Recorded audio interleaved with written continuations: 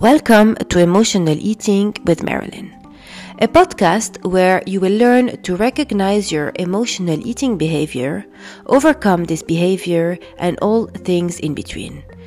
If it's your first time here at EM, then welcome. My name is Marilyn Rafi. I am a pharmacist and I have a PhD in genetics, and I upload an episode every Friday morning. And if you're an avid listener, then I really want to thank you because your engagement is really helping us to become one of the top listened podcasts on emotional eating. But in order to further spread the love and really break the taboo on emotional eating, we need to do more. So I would really appreciate it if you could either subscribe, leave a review, or share the podcast with a friend. Now, on to today's episode. Hello everyone. So today I wanted to start the podcast a bit differently.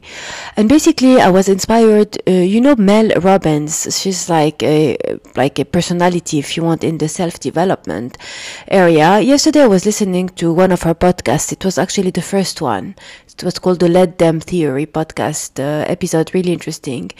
Anyway, she started by really thanking her audience, really saying, hi everyone, welcome back if you're here, welcome if you're new. This is a very nice audience, very nice community, we're nice to each other and everything. And I thought, wow, it's nice actually to really thank and really reassure you that, in this podcast, it's all about non-judgment, about helping each other, supporting each other, with all the social media and, different ways to, consume material, consume knowledge, whether Instagram, TikTok, Twitter, LinkedIn now, and podcast. I feel the podcast is the more pure version of all of it, and definitely I noticed this in you guys and my listeners, and when you come and you comment. So really thank you. If it's the first time, welcome. I think you're going to enjoy it. Just know that the rule that I have is that there's no judgment. It's all about helping you to achieve your best self if that's what you want. Anyway, enough rambling. Another rule that I have is that I always ramble, but I'll try to make it short and snappy. So today we're going to talk about really kind of reversing the emotional eating. So instead of trying to control it, can we use it for our self-awareness? Can this behavior help us understand what we feel and what we need? This is an advert for BetterHelp. So if you're listening to this podcast and thinking there are things I need to unlock in order to overcome emotional eating, then BetterHelp is for you. BetterHelp, that's BetterHelp, H-E-L-P, is an online platform that connects you to a suited therapist. You answer a few questions about yourself and the angle you want to focus on, and they will match you with a therapist. You can switch if you want to, completely free of charge if your first match is not a good fit. And I personally know that starting therapy can be overwhelming. I was so scared and ashamed in my first few months, but then when I realized how it changed my life, I wanted everyone to benefit from this magic too.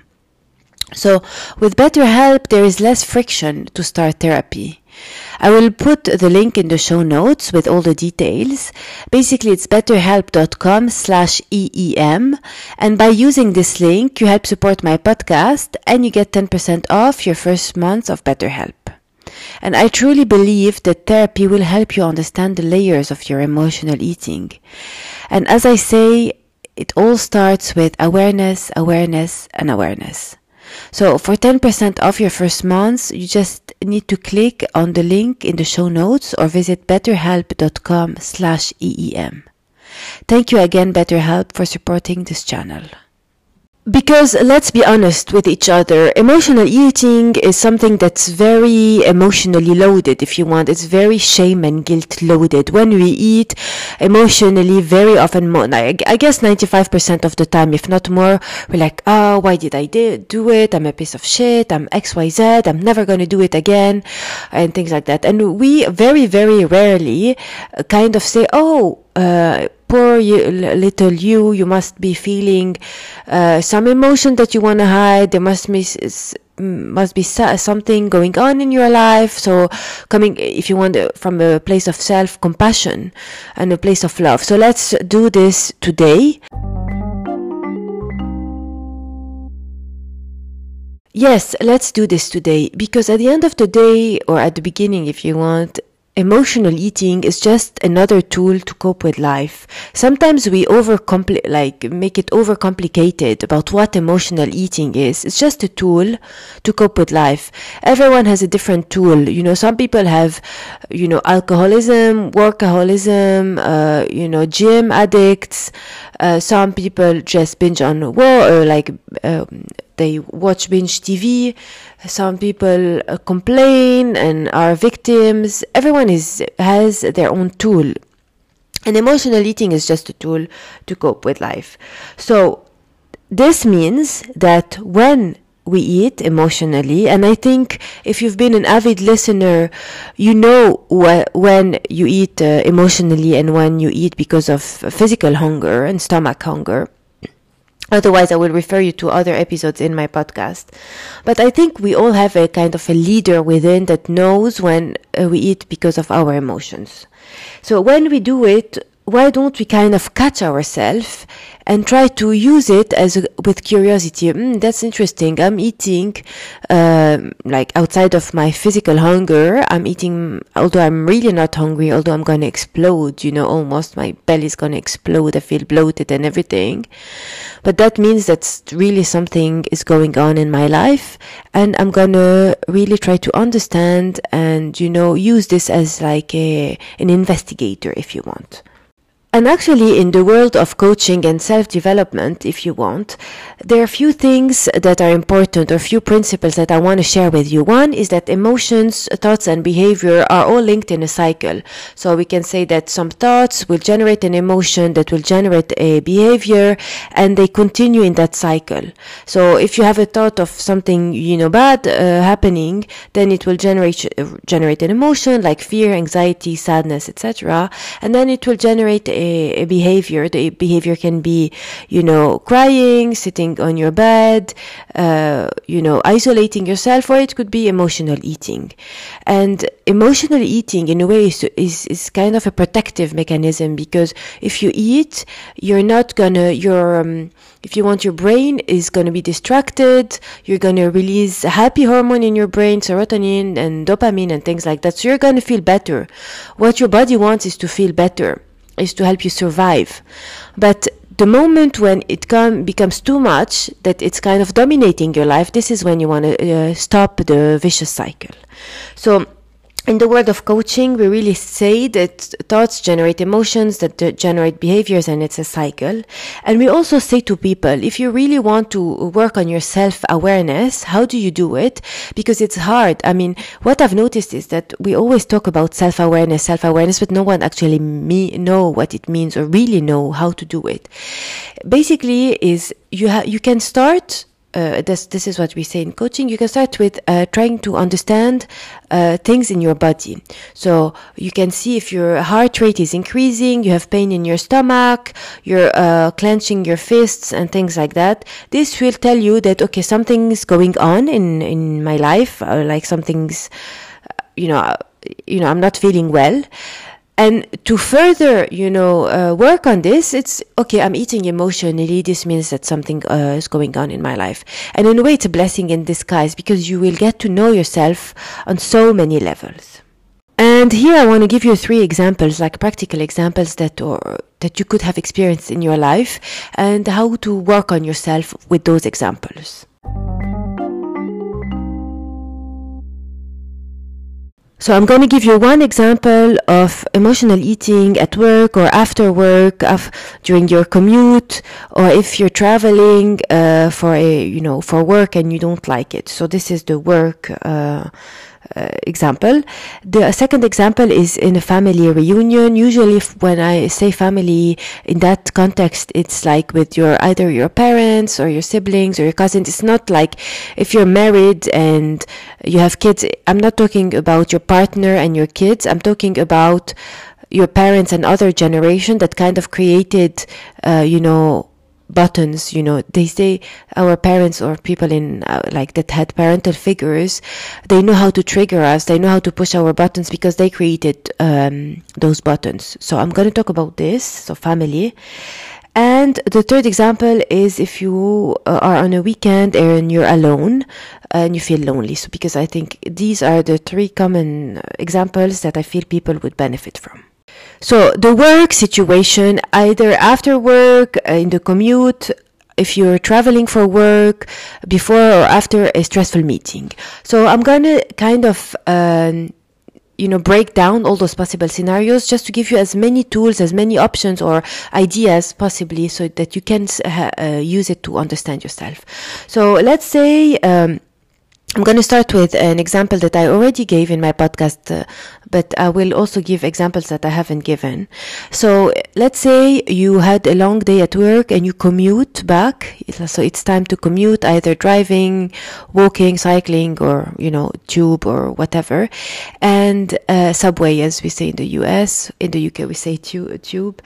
And you realize, okay, you see yourself after work, going to the nearest supermarket or coffee place or whatever place that sells food, and you buy things that you said in the morning, this afternoon I'm not going to do it, this afternoon for sure I'm not going to do it. So it's your preferred snack.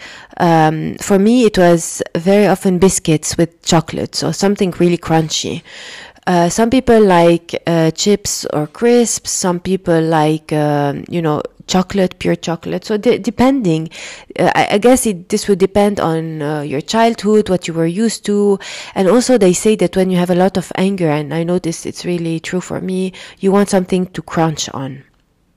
Anyway, basically, so you notice you're going there and you eat and you feel like you're possessed. It's not me. I can't control it. It's out of my control. I'm eating. It's as if someone else is doing it for me. And at the end, you eat, you feel better, you feel like a sense of relief after a few minutes. But then when all of this is kind of over, the emotional eating, the sense of relief, guilt kicks in, shame kicks in, self-reprimand kicks in, and you have very bad inner voice saying, okay, why did you do it? You're a piece of shit, you're never going to be able to do it, and all the fears and anxiety of your life, of your health, of your whatever. So instead of doing this, you can say, okay, I wasn't able to control myself on the eating. There must have been something that really, really triggered me, that really, there was a pain inside of me that made me eat emotionally. It's not because I don't have willpower or because I'm a bad person or I'm a weak person. No, it means that there was something inside of me that I really wanted to soothe. And what is that thing? It could be so many reasons for you. So trying to understand what the reason was, trying to dig into those reasons really is what I'm talking about, is using this behavior of emotional eating to understand yourself. So it could be not just after the commute, as we mentioned. It could be if you're in a travel, work travel, basically, and maybe for you it brings up some emotions of loneliness, of being ungrounded or whatever. It could be during a meeting. So let's say you're preparing for a very, very important meeting that stresses you out and you're eating a lot. And this, instead of hating yourself, understand, okay, what am I scared of? Am I scared of public speaking? What does it mean for me to speak publicly? Am I afraid that people will judge me? Does it remind me of when I was little in the family and people judged the way I spoke? Maybe did I have comments on my accent, on, racist comments? What was it? So things like that you could really try to use and dig and understand and grow for yourself. The second example I want to tackle is in a family reunion. So it's a very common example where people eat emotionally. For example, if you had kind of a not really easy childhood, it doesn't need to be traumatic childhood, but let's say you were in a family where some emotions were not accepted, anger, sadness, sometimes joy, happiness was not accepted, because in some cultures they're afraid of the bad eye, the evil eye, or, I don't know, there's so many reasons. So maybe things that don't match with who you are now. Maybe as an adult now you realize, okay, things in my family, the way they did it, the way they do it, still do it, I'm so different. And going back there makes you feel uncomfortable.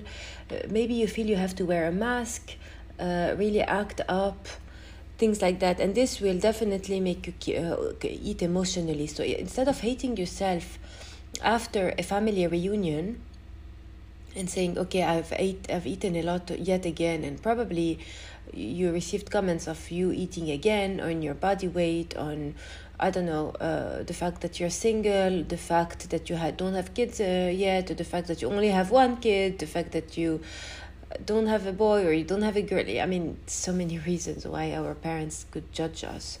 So just ask yourself, okay, what happened in that family reunion that made me eat emotionally? And then you will understand what's your deepest fears or your deepest priorities in a way. Maybe you went to that family reunion where there was your sibling or your oldest brother, for example, that was the golden child, and they're so proud of him, they're so proud of what he did for his life, and for you, you're not even taken into consideration. So there, I mean, I could go on and on and on about the list, but just what I want to say is just instead of, after you eat emotionally in this family reunion, instead of saying, oh, I hate myself, I'm so bad yet again, etc., just say, okay, curious, what happened? How can I learn about myself? How can I use this to direct the angle I want to take in my self-development journey? So let's say I realized that I was really, really triggered because people said a comment about my weight. Maybe I want to work on loving my body for who my body is. Just thanking my body for like all my organs, my heart for beating for all those years, my liver for detoxifying me, my intestines for, processing food, giving me the nutrients that I want. Maybe even caressing your skin, and things like that, just like really thanking your body. Because we live in a society where the body is so objectified and needs to fit in a certain way. But if you think of it, the body in itself, it's so precious and so beautiful. Whichever shape, whichever, whatever. So it could be things like that. Maybe if you got a comment about the way you're dealing with life. I mean, oh, look at your brother, he got married and he had kids, so why are you so single? I don't know, it could be so many things. Or, oh, he completed his education and you not, or he has this job and you not. Just realizing, okay, are they mirroring things in myself that I don't like about myself, and that's why it's painful? And how can I start loving myself, accepting my decisions, or even if I don't like the decisions that I've taken in my life, I can change them, things like that. But very often what they say is that people they're like mirrors. Basically, when you look at them, you can look at yourself deep down. And things that they say, you will interpret it based on your inner thoughts and your beliefs and things like that.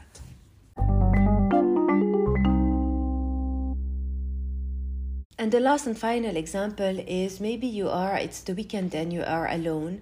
I've had a few clients like this where they say, I'm really good over the whole week. When the weekend comes, I'm like really bad. I eat a lot. And for many of them, it's because they felt lonely. Like they were single, they wanted a partner to share their life with, etc. I know it could be really, really painful. But I mean, there are solutions, and you can try to understand, okay, this is what I want. I feel lonely. I'm eating emotionally, not because I'm a piece of shit, not because I have those emotions that I want to soothe. I'm trying to protect myself from. And I guess they always say that just accepting those emotions, accepting that you're lonely or that you feel lonely. It's not that you are lonely, it's a feeling. Because I bet you have a lot of friends and you have a lot of, people in your life that you can share your life with. But this feeling of loneliness, that maybe I want a partner or whatever, just accept this emotion, go through it. Just accept that if you live this emotion, it will eventually go away, not resisting it. I have an episode actually called a soothing exercise when we're about to eat emotionally. And I feel a lot of people really enjoyed it because it's one of the most listened. And I would recommend this. So just really try to understand what emotion you're feeling. If you're really struggling to understand what the emotion is, you could Google Wheel of Emotions, and there is a circle with all possible emotions. Read them and see which one resonates with you. And it's probably that one. And live it, accept it, and have faith that if you accept it, it's gonna go away. It's like a wave, comes and goes. It's like, happy emotions. Happy emotions don't always stay in our mind or our body. Why do sad emotions or uncomfortable emotions, why do we feel that if we accept them, they're never going to go away? So this is a misconception.